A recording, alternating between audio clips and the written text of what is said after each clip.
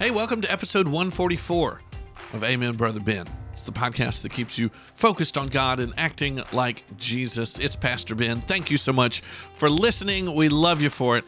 We are talking about being peacemakers this week. And how exactly are we going to do that so that we can be blessed by God? And I've realized something. There is an important distinction, and you may think I'm splitting hairs, but it's important that we be peacemakers, not peacekeepers.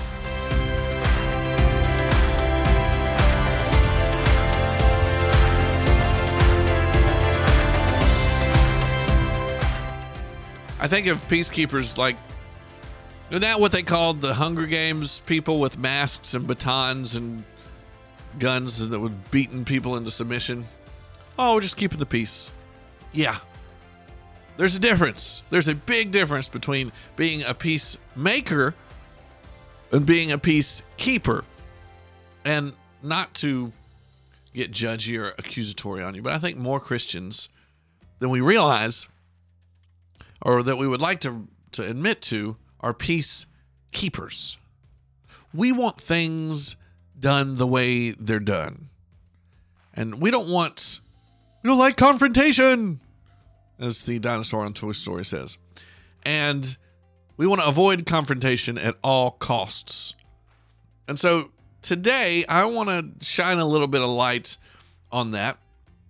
And specifically, what are the big differences? So if you're a peacekeeper, you are basically trying to maintain that status quo, right? Which just means maintain the working order of how things work right now. And you want to dismiss any problems that we have with it.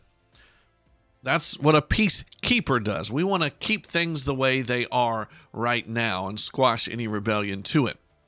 Now, the problem with that is we are in a broken world, a lost and dying society, and most likely these systems and these organizations, they're not always perfect. In fact, they rarely are.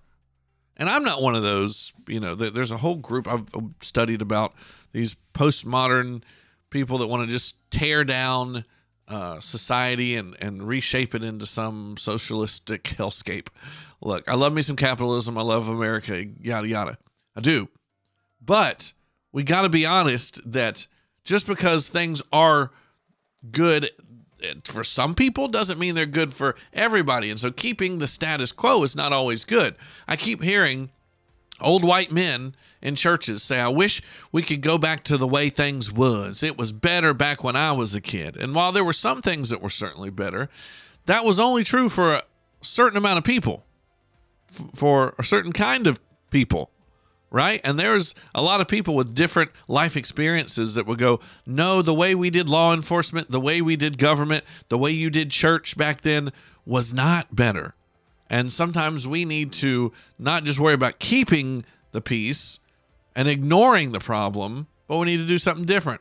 Peacekeeping also shuts down any conflict or disagreement and sees that disagreement as a threat, right? They end up vilifying and being super defensive about any pushback towards that status quo. And so peacekeeping is stunningly one-sided. It's very arrogant. And unfortunately, when it's walked out to its logical conclusion, it ends in tyranny and it ends in idolatry.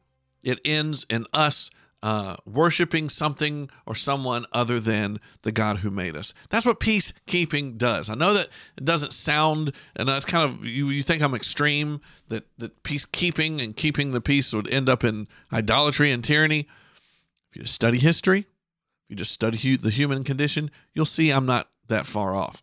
But peacemaking, which is, again, what Jesus calls us to, Matthew 5:9 doesn't say, blessed are the peacekeepers, because Jesus, in fact, came in and stirred up a lot of things. In fact, some of his biggest opponents were people trying to keep the peace.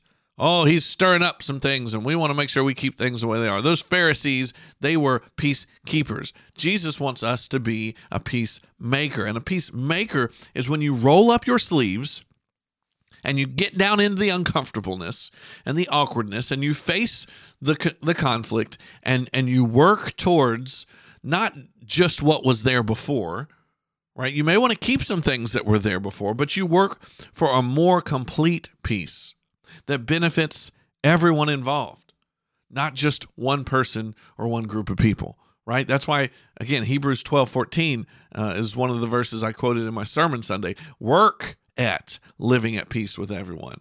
You got to work at that. It takes effort. It doesn't take taking the easy way and the shortcut. You got to get in there and you got to work for it. Romans 14:19 tells us to pursue what makes for peace and mutual upbuilding. So when you're a peacemaker, you see that conflict or as a possible opportunity. I know not all conflict is good and healthy, but it is when you see it as an opportunity to let God's truth and superior ideas have its day, right? And so it sees conflict as an opportunity to improve that peace and use it to grow all that's involved.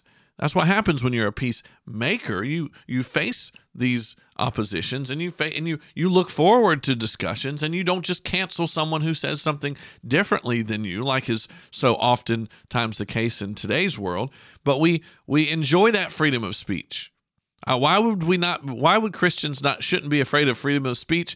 Because we know that the ideas that Jesus has are far better than anybody else's. And so I'll put my ideas and my the truths that I get from God's word up against anything, anytime, and I'm not worried about it.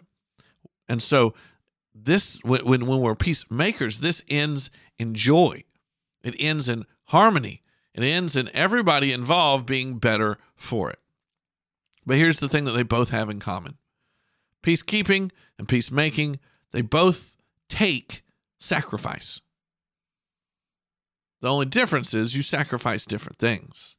Peacekeeping sacrifices long-term things like truth, like objective truth, like freedom, like maturity and growth. Peacekeeping, when you're a peacekeeper, you sacrifice those things. Those things have to go by the wayside because they get in the way of your way of making peace. But peacemaking, it offers some sacrifices. Short term, you have to sacrifice your preferences. You have to sacrifice your comfort. In fact, a fellow by the name of Trevin Wax said it this way: there is no peacemaking without pain taking. Right? We are going to have to deal with these things. But if you deal with them now and you seek to get your hands dirty, roll up your sleeves, and make peace out of conflicting situations, it will end up being a much more blessed future. That's what Jesus does, by the way. Jesus gives us the freedoms. He's going to put everything right as it should be and make peace. But he doesn't do it in a way that takes away our freedom, takes away our truth, takes away our maturity and our sanctification and our growth. So go out there and don't just keep the peace, make the peace, right? Because I don't know about you, but I can think of situations right now that peacemaking is much better than peacekeeping. As a parent, when you make peace versus keeping the peace, you go and whenever your kids are fighting, let's say, and you are trying to figure out what's what. The moments where I'm trying to just keep the peace, I yell at all of them and tell them to shut up and go to the room, right? And that doesn't deal with the problem. That didn't deal with the sin that caused this fight in the first place. I didn't come to the aid of whichever one of my kids was being wronged by the other. I just kept the peace. Y'all hush, quit arguing about it, go to your room. And that ends up with one of my kids frustrated and the other one getting away with something they shouldn't, right? But peacekeeping means, as a parent, I go in there and I moderate and I figure out what's what, and then I correct what needs to be corrected and I encourage what needs to be encouraged.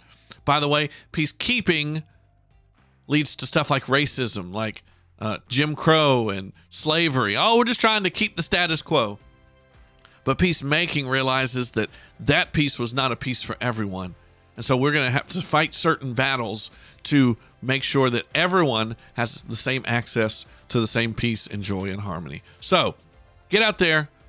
Don't just keep the peace. Make the peace no matter what it takes. Do it in the name of Jesus. Do it because he did it for you. Y'all have a great day. We'll talk more to you tomorrow. Tell you some big news coming up. We love you.